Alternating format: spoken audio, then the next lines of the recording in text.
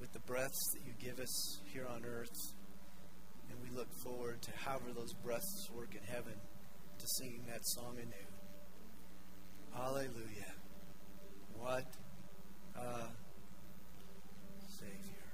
Thank you. In Jesus' name. Amen. You may be seated. Whoa, those are 3 really good songs, Pastor Simon. Team, thank you very much. Thank you so much. Well, I love you. It's good to be back with you, and heard that Josiah and Alexis did a great job sharing together last week. Their serve and what God's doing in the Middle East, and I'm so thankful for them, the opportunity to be a part of their lives. We had a great trip to Juarez. 14 teammates. They ended up going. Great trip, so I put it. Great team, great trip. And worked really hard. We got done everything we needed to get done on the house. Amazing how that worked for us this year. Thank you so much for all the backpacks and the school supplies that you brought. Over 35 backpacks came in. Lots of school supplies. Thank you so much. And hopefully there'll be a picture of them here in the pictorial review just in a moment. I want to thank you again for your faithful giving. $4,000 we budget toward that. That's in the budget. We had a gift of $5,000 that paid for the rest of the house. It cost $9,100 to build the house, and $4,000 from here, and then a gift that somebody gave to us to make up the rest of that. So we didn't have to take any more out of budget for that. Somebody's very gracious. God moved in their life to be able to do that. And then obviously the teammates, they put together, we paid $475 each to be able to go. And Jim and Barb did a great job leading us. We had a great time with Pastor Arturo and Lola. And so give you a little review here, a pictorial view. I haven't seen it yet, so it'll be a surprise to me too to see what Lisa put together. She always does such a good job for us. So watch the screens if you want.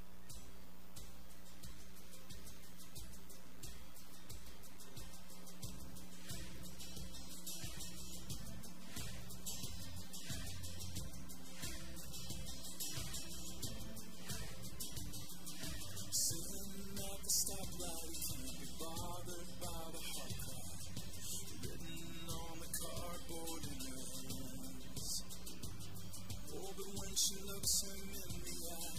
His heart is broken open wide. He feels the hand of God reach out through him. As heaven touches her.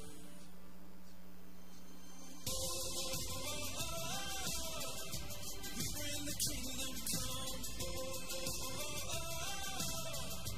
With every act of love, Jesus help us carry you.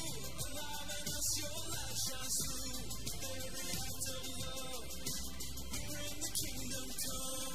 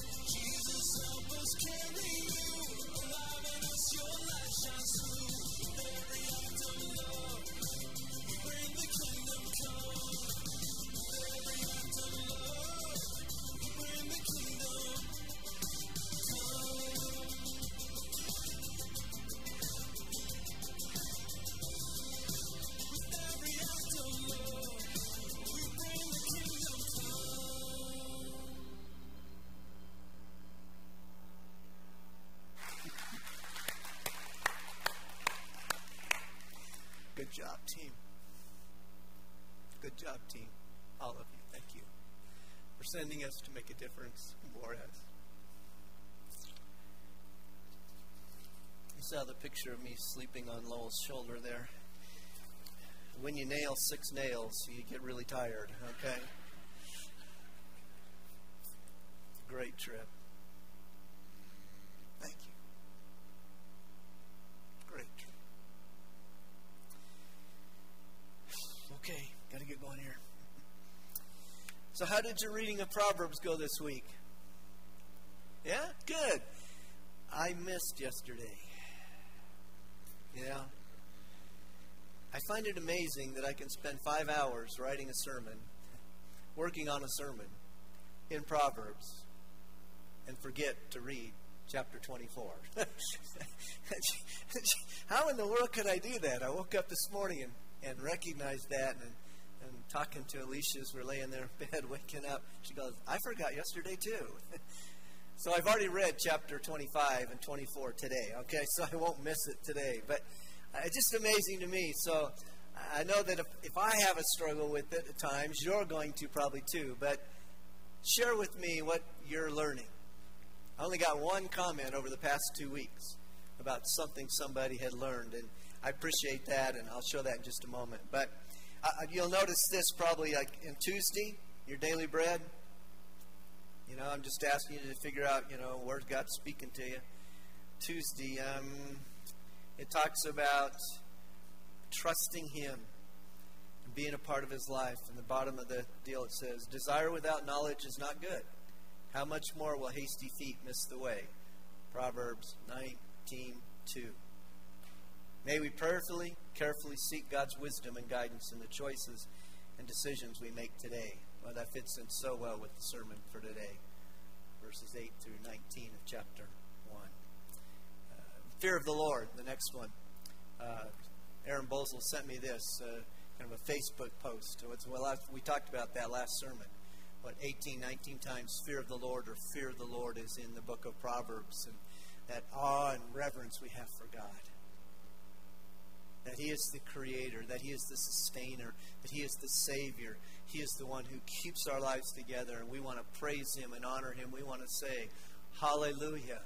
What a Savior. The fear of the Lord is the beginning of knowledge, is the beginning of wisdom, and what God has for us. So I appreciate that. Fear of the Lord, as I said last time I preached, the fear of the Lord adds life. It subtracts evil. It multiplies life. And it divides the Lord's blessing. That's what it'll do. We'll have this respect for Him and this awe for Him a part of our lives. We'll have wisdom. We'll avoid evil. We'll have life and its blessing. And the blessing that God gives to us will be divided among people around us because we want to share what He's done in our life. So, keep reading. Chapter 25 today. Man, so much good stuff there. So much good things. So here we go. Proverbs chapter 1, your tablet, your Bible. If you don't have a Bible, one's found right in front of you. Chapter 1 of Proverbs. We'll start with verse 7, since we talked about the fear of the Lord. The fear of the Lord is the beginning of knowledge. Fools despise wisdom and instruction. Hear, my son, your father's instruction, and forsake not your mother's teaching. For they are a graceful garland for your head, and pendants for your neck. My son, if sinners entice you, do not consent. If they say, come with us, let us lie in wait for blood. Let us ambush the innocent without reason. Like Sheol, let us swallow them alive, and whole like those who go down to the pit. We shall find all precious goods. We shall fill our houses with plunder. Throw in your lot with us. We will all have one purse. My son, do not walk in the way with them. Hold back your feet from their paths. For their feet will run to evil, and they make haste to shed blood. For in vain is a net spread in the sight of any bird, but these men lie in wait for their own blood. They set an ambush for their own lives. Such are the ways of everyone who is greedy for unjust gain. It takes away the life of its possessors. Start off with this thought. I think about the first couple verses. Apply what you have been taught. Apply what you have been taught. Has anybody taught you to murder? Has anybody taught you to steal? Has anybody taught you to covet? Then why would you do those things?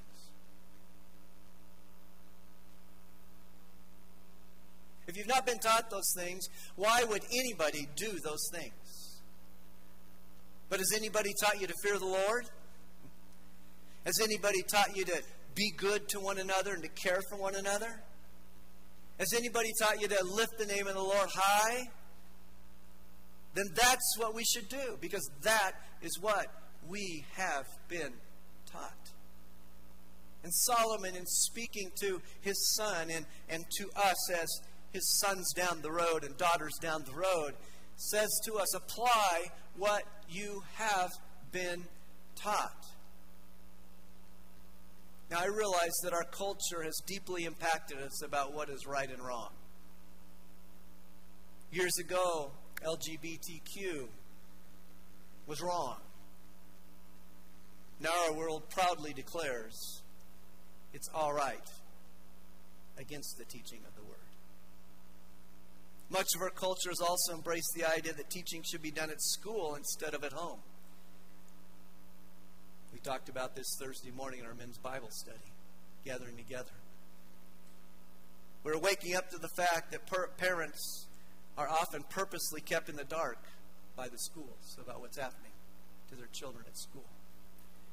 Parents now are raising their voices to say, we are in charge of our kids, and you will contact us about gender identity issues just like you have to if you need to give my kid an aspirin.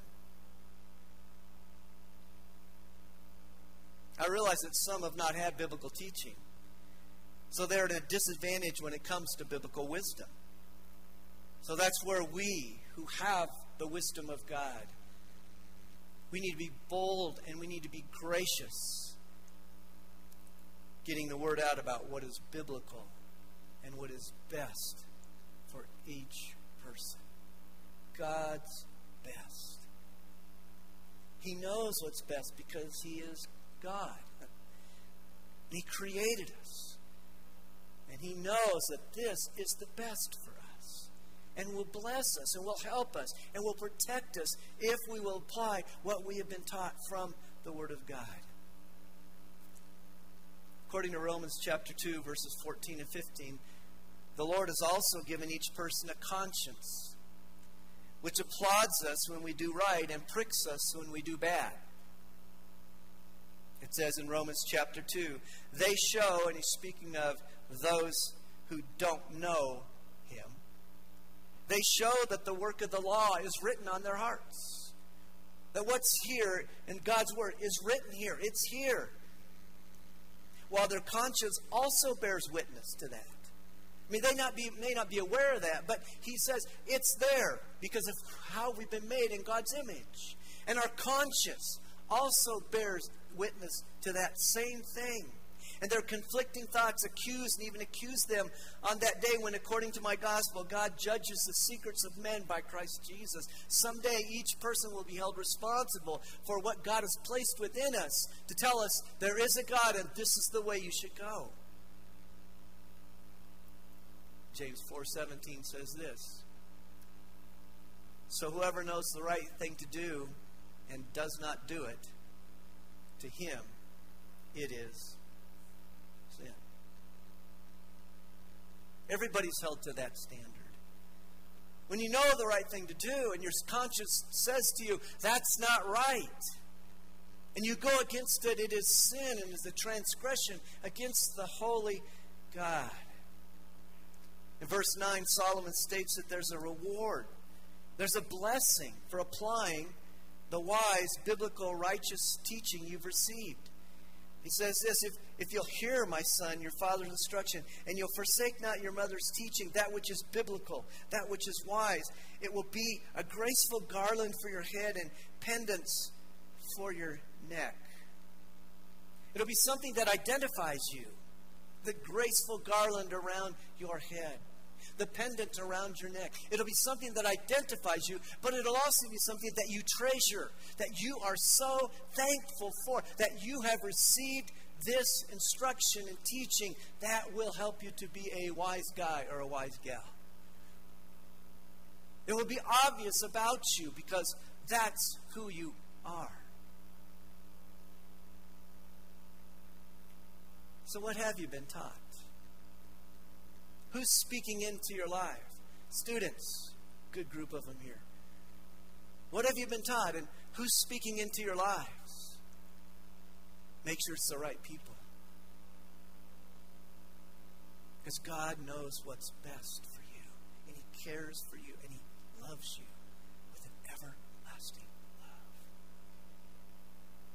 You see, when Solomon uses this term here, H-E-A-R, he means this, that you have listened to it and then you are applying it. Not just the in one ear and out the other.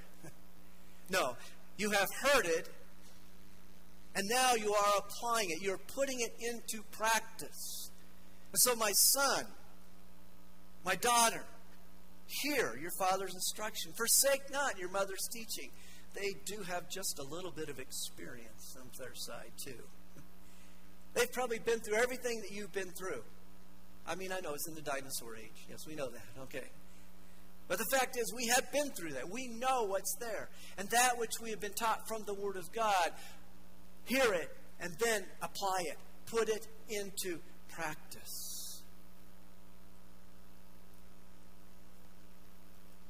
The reason we want to apply what we've been taught is because we need a foundation to stand on when temptation comes our way. My son, verse 10, if sinners entice you, maybe we could even put it, when sinners entice you, it's going to happen. This is going to take place in your life. Anybody here ever experienced temptation? I think that was a laugh of agreement, wasn't it? Of course we've experienced temptation. This is a part of our life. It always seems to be knocking on our door. It's around us. Maybe even right now you're facing a temptation. Your mind's somewhere else right now. Going, I think the pastor's speaking. We know that. It happens even right now in the midst of where we're at. Temptation is all around us. It's common to every individual who has ever lived. Jesus was tempted. Hebrews chapter 4, verse 15. For we do not have a high priest who cannot sympathize with our weaknesses, but one who in every respect has been tempted as we are. In every respect, tempted as we are. He knew every temptation you've ever faced and every temptation I've ever faced. He knew it. Yet, without sin. That's why He could be the Savior. The spotless Lamb of God. He couldn't be that if He sinned. And we could have long theological discussions about whether He could sin or not, okay? That's safe for seminary. That's safe for Bible college, okay? We don't need to go through that. But the fact is, He was tempted in every way as we are, and yet He did not sin. Last Monday night, getting back from Juarez, getting kind of my feet back on the ground again, I picked up my Today in the Word, my devotional from Moody Bible Institute that I use at nighttime. Read through there. And I missed a few days earlier in the month. And here's what I read when I was going back. Just like God. You see it? 9/11. Trials and temptations. Oh, that's what I'm preaching on this Sunday. Oh, 9/12. A way out of temptation. 9/13. Praying through temptation. 9:14, true confessions. 9:15, why confession works. Do you think God knew where I was going? Just like that. I'd missed those days. I hadn't read those days. And I go back and I make up for it. And that's what I read, thinking about that's where we're going to be in chapter 1, verses 8 through 19 of Proverbs. And as I read those, I was kindly reminded of this thought and this fact. Temptation is not a sin. It's just an invitation to sin. It's not a sin. It's just an invitation to sin. Yesterday, open up my computer. First article I come to, and a number of articles that have come, blogs that come to me, is a Faith Gateway article. And the title and the byline in it is this: Temptation is not a sin. Okay, Lord, I'm getting it. First thing I read yesterday, temptation, and has an equal sign with a slash through it. Temptation is not sin. Now, we understand this. Temptation and sin has appeal. You remember Adam and Eve and the apple? Appeal? Okay, you're with me. I know that was really bad. But temptation has appeal, right? I mean, if it's really, really no appeal at all, we wouldn't even go that direction. But temptation and sin has appeal. Satan knows what he's doing as he works on us and gives us an invitation to sin. How does a person get involved in sinful behavior? It starts with the first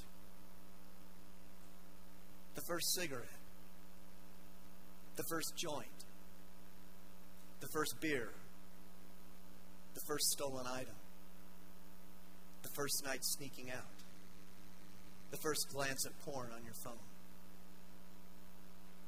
the first suggestive text, the first dark spot in the car, the first lie, the first use of the F word, the first adding extra time to your timesheet, the first cheating on the test. I could go on and on and on. Avoid the first, and you have a better chance of avoiding the second and the third and a habit. We all know that. We all know these things that we struggle with started with the first. We can't undo that. We know that. There is forgiveness that comes for our sin, of course. 1 John chapter 1, verse 9. If we confess our sins, He is faithful and just to forgive us our sins and to cleanse us from all unrighteousness. Yes, there is forgiveness. But wherever you're at now, don't start anew first.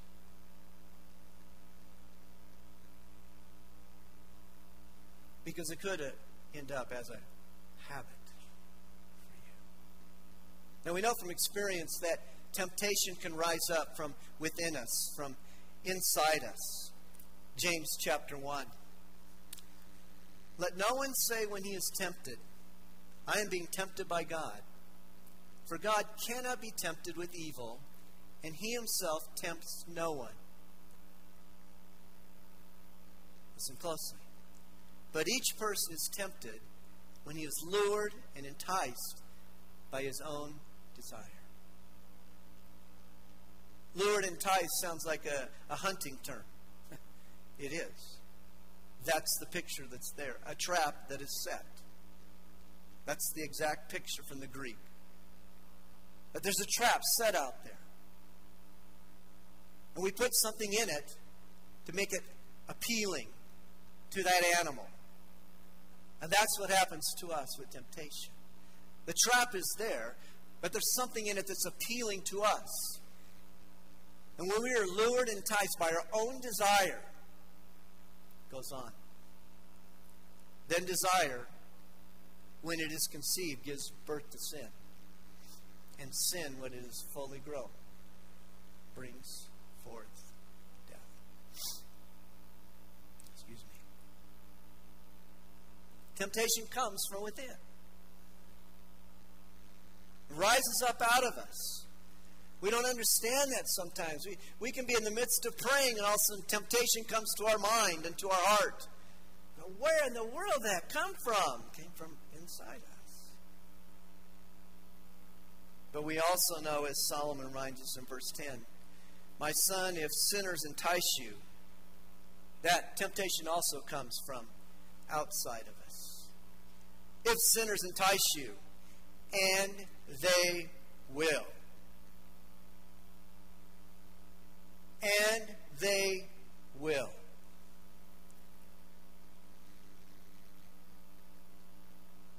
O.S. Hawkins, in the article that said, temptation is not sin, as I read yesterday, said this: the devil never made us do anything, Flip Wilson. He simply dangles the bait in front of us. He simply dangles the bait in front of us to see what we will do with it.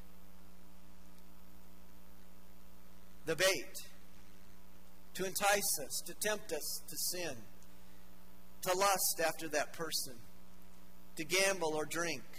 But of course, call 1-800-ADDICTION if you have a gambling or alcohol problem. Or as Governor Newsom of California, in his billboards he's placed in Republican states, uses Scripture to justify abortion. If you haven't read about this, it basically says, you come to California and we'll take care of you if you need an abortion. Because love your neighbor as yourself. You can read it. You can go on the deal and you can see it.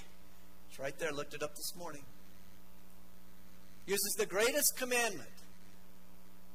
Love your neighbor as yourself, because there's no greater commandment than these. Of course, he forgot the first commandment, which is what? Love God with all your heart, soul, mind, and strength. But he uses Scripture to justify the murder of a child.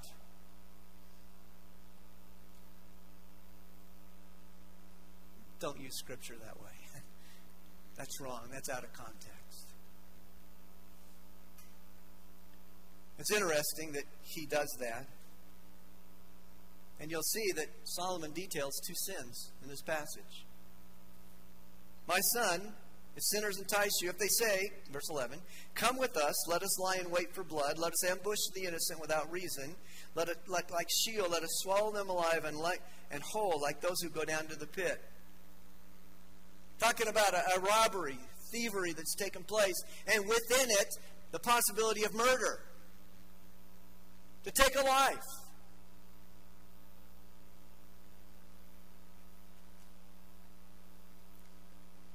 That's number 6 in the 10 Commandments, in case you don't know that. Number 6, thou shalt not murder. Take a life. It happens in abortion. It happens in a homicide. It happens with euthanasia. Now, I know more than 99% of us will never murder. Right? We're not going to do that. But the fact is, Jesus broadened that in Matthew chapter 5. He said, you've heard that it's said long ago in the Old Testament, you shall not murder, and whoever murders will be liable for judgment. But I say to you that everyone who is angry with his brother will be liable to judgment. Other translations say, hate his brother will be liable to judgment. He says, if you hate somebody, it is the same thing as literally taking a life. You have murdered them. Because he recognizes most of us are not going to commit murder. But he understands that it's the heart. And when we have hate toward one another, and anger that's unbridled towards somebody, we've committed the same sin. And then as we look at this passage, we see it's about stealing, it's about thievery. That's number 8 in the 10 Commandments, right? Thou shalt not steal. Now, we have not murdered, but I got a feeling probably most of us have stolen at some point in our life. I'm not going to ask for hands right now, okay? But the item at the store, the time at work, the defrauding of a person, according to 1 Thessalonians chapter 4, sexually, stealing something from them that doesn't belong to you. stealing somebody's reputation through gossip or slander. Yeah, probably we've committed something along those lines. You see, Solomon tells us that temptation in verse 14 will come from the outside when friends invite you to participate in sin with them. When he says, throw in your lot among us, we will all have one purse. I put in my words, join us and we'll share the plunder together. Probably that's a big fat lie. That's an empty promise. Since a person who is selfish enough to take a life or take goods from someone is going to share their plunder, Yeah, Larry's going, no, that's not going to happen. What I stole is mine. I stole it, therefore it belongs to me. Think with me. Apply what you have been taught from the Word of God. Why? Because temptation's going to come your way. And when temptation comes your way, turn away from it, he says. Solomon says, my son, if sinners entice you, verse 9, if sinners entice you, or verse 8, or verse 9, 10, I'll get it right, it's right there. If sinners entice you, what does he say? Don't do it. Do not consent.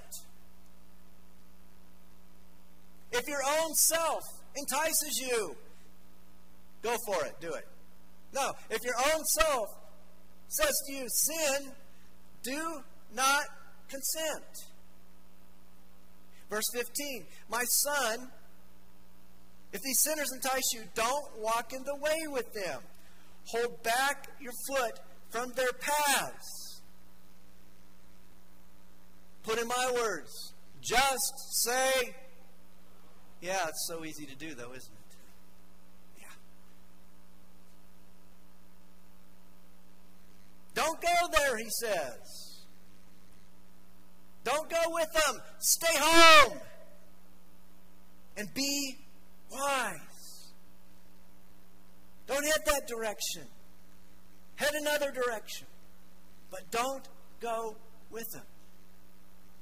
And then Solomon, in verse 16, says, he gives a picturesque description of what sinners do. Their feet run to evil, and they make haste to shed blood.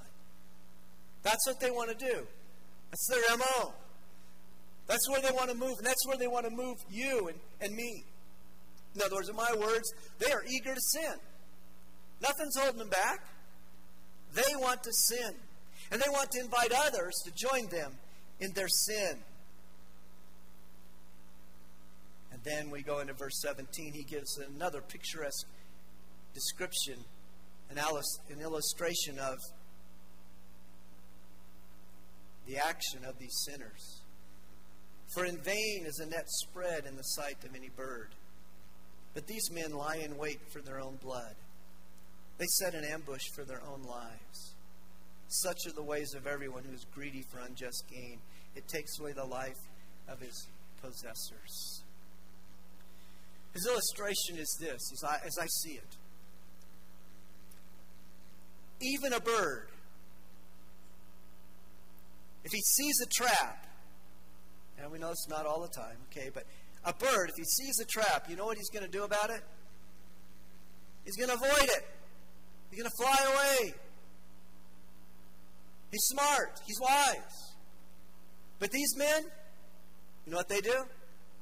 They set a trap for themselves. And guess what happens? It traps them. The bird's smart enough. Flight for survival.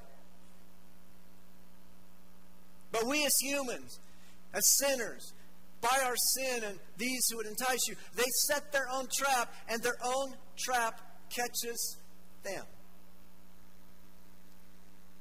I mentioned to you in our first sermon that the book of Proverbs is a book of contrasts. And here is a contrast. The bird that says, you ain't going to catch me. And the person who says, I'm setting a trap and I'm going to get caught by it in myself. The bird is wise. The man is foolish. Or the woman is foolish who goes down this path with the sinners. I mean, what What could you suffer by being in sin? Oh, let's see. The loss of your reputation. The loss of your family. The loss of your job. You ever see anybody in prison, Larry? Yeah, thousands. Who set a trap for themselves and got trapped by it. No, we have gracious compassion for them. We want to see them come to Christ. Larry's just telling me 32 people in 2 prisons were just baptized because they've come to know Jesus. A work of God is going there, okay? God's working.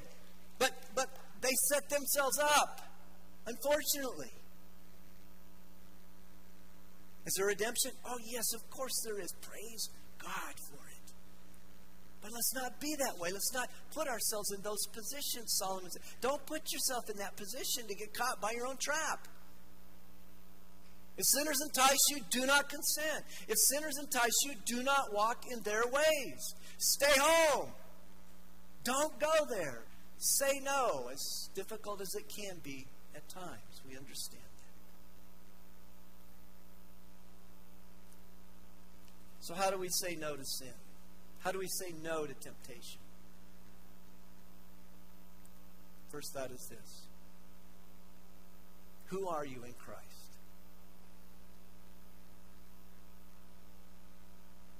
If you know Jesus Christ as your Savior, you are a child of God. You're a child of the King. Therefore, how should you act? Like a child of the King. Like the King himself. Have you ever heard of WWJD? I know that was a cliche a long time ago, but it works. What would Jesus do? I know what Jesus did when it came to temptation. He said, no. Every time. Yet without sin. Tempted in every way, in respect, in every way like us. And yet without sin. Now, we know that we're going to sin. 1 John chapter 2 tells us that. If we sin, we have an advocate with the Father. On what Jesus Christ has done, we understand. We're going to, because we are human. But if we remember when temptation comes, who we belong to and who's watching us, like the Holy Spirit, you're right there with me. My body is a temple of the Holy Ghost. He's a part of my life. If I recognize that, maybe if you just make himself present and you kind of hang on to us, maybe we'd do a better job, right? Well, even the disciples still sinned, and Jesus was right next to them. But if we just remember who we are, I don't want to offend him, because he loves me, he cares for me, he knows what's best for me. You're a child of the King. If you don't know Jesus, man, today's the day to come to know him and to say yes to him. Admit that you're a sinner, because you are. We all are. Believe that Jesus Christ is the Son of God and he died on the cross for you. Confess your faith in him. Say yes to him. I need to be forgiven of my sin. I want to have heaven when my time on earth is over. I want your peace. I want your joy. I want your help through this life to help me say no to temptation. Don't miss the opportunity to make him a part of your life if you don't know him. But when temptation comes and comes knocking, that invitation comes. If we just remember who we are, I know it would help me to say, no, I'm not going to consent. I'm not going to walk that way. Another way that we can help ourselves through temptation is be in the Word. Know the Word.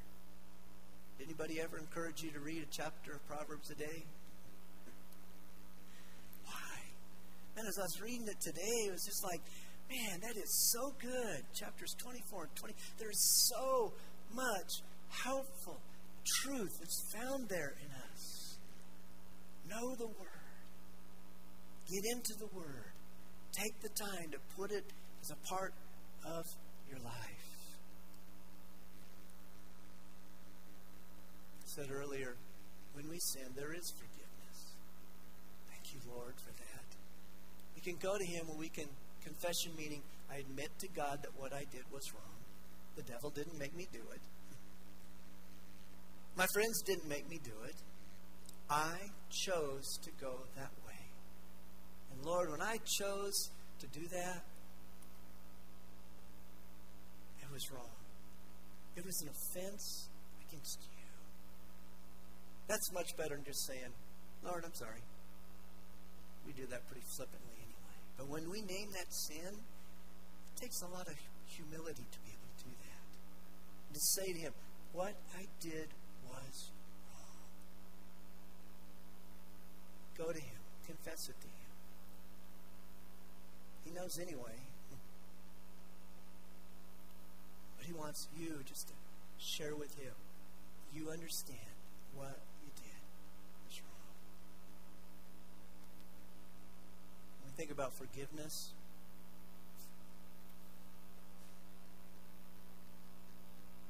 think about what it cost Jesus on the cross to make forgiveness possible.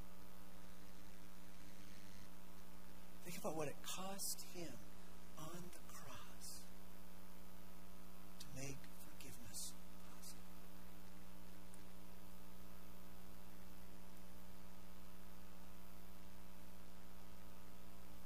Did you happen to read today's Daily Bread? How's this for fitting in really wisely? Well, I just gave it away. How's it fitting in well? Choose wisely. Thank you, Lord. I don't know why He just doesn't write the sermons for me. It'd be a lot easier. Choose wisely. Today.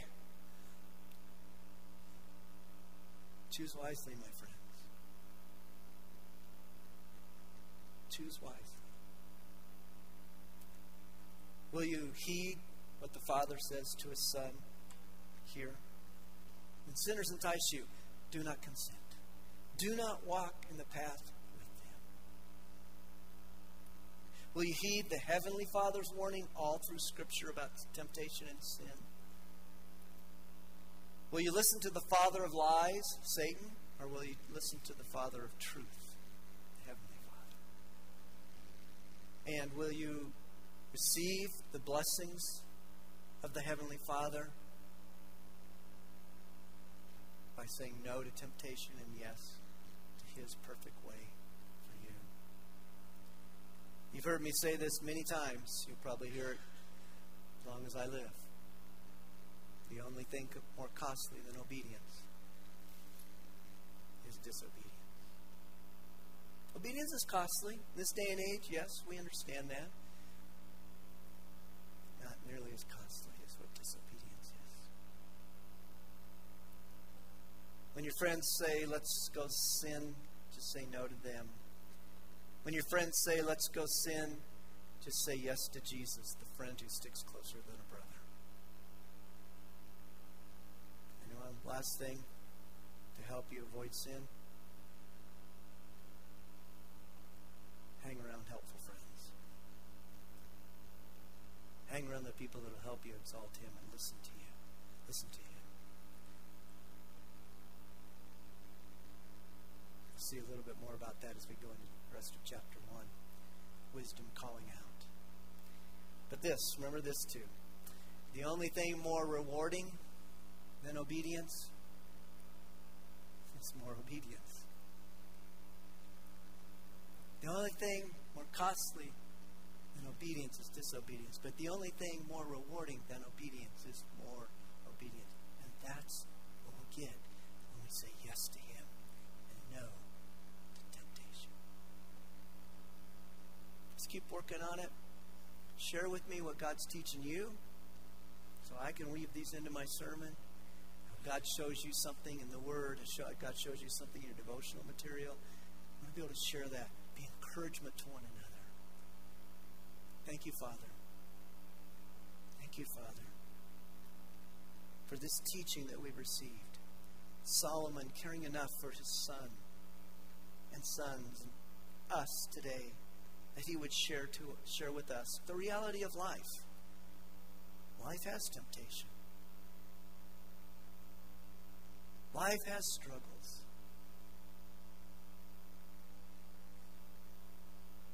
But you want to help us. And also, just if we had good common sense, we wouldn't say yes to going down a path that could be destructive to us. We would say yes to a path that is good for us and helpful for us. Would you help us to do that which is right and holy and pure and good? Help us to think about those things, Philippians chapter 8, chapter 4, 8, 9. Help us to think about the things that are true, right, noble, pure, lovely, admirable, excellent, and praiseworthy. That's the things we need to think about. The things we think about will be the things that we do. So help each of us. Help these young people. And the things around them are difficult. They're hard. They're still around when you're in your 60s and 70s too. They don't go away. Maybe different levels, different things, but the temptations are still there.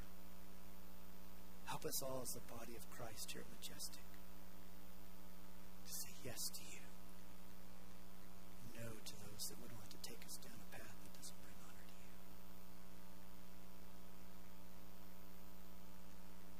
Thank you that you are the one who showed us the path to go to. You are the man of sorrows, yet without sin. Thank you for dying on the cross for us, bearing our sins in your body on the tree, so that we might become the righteousness of God through you, what you've done for us. The sacrifice you made for us, that we could be forgiven of our sins and have freedom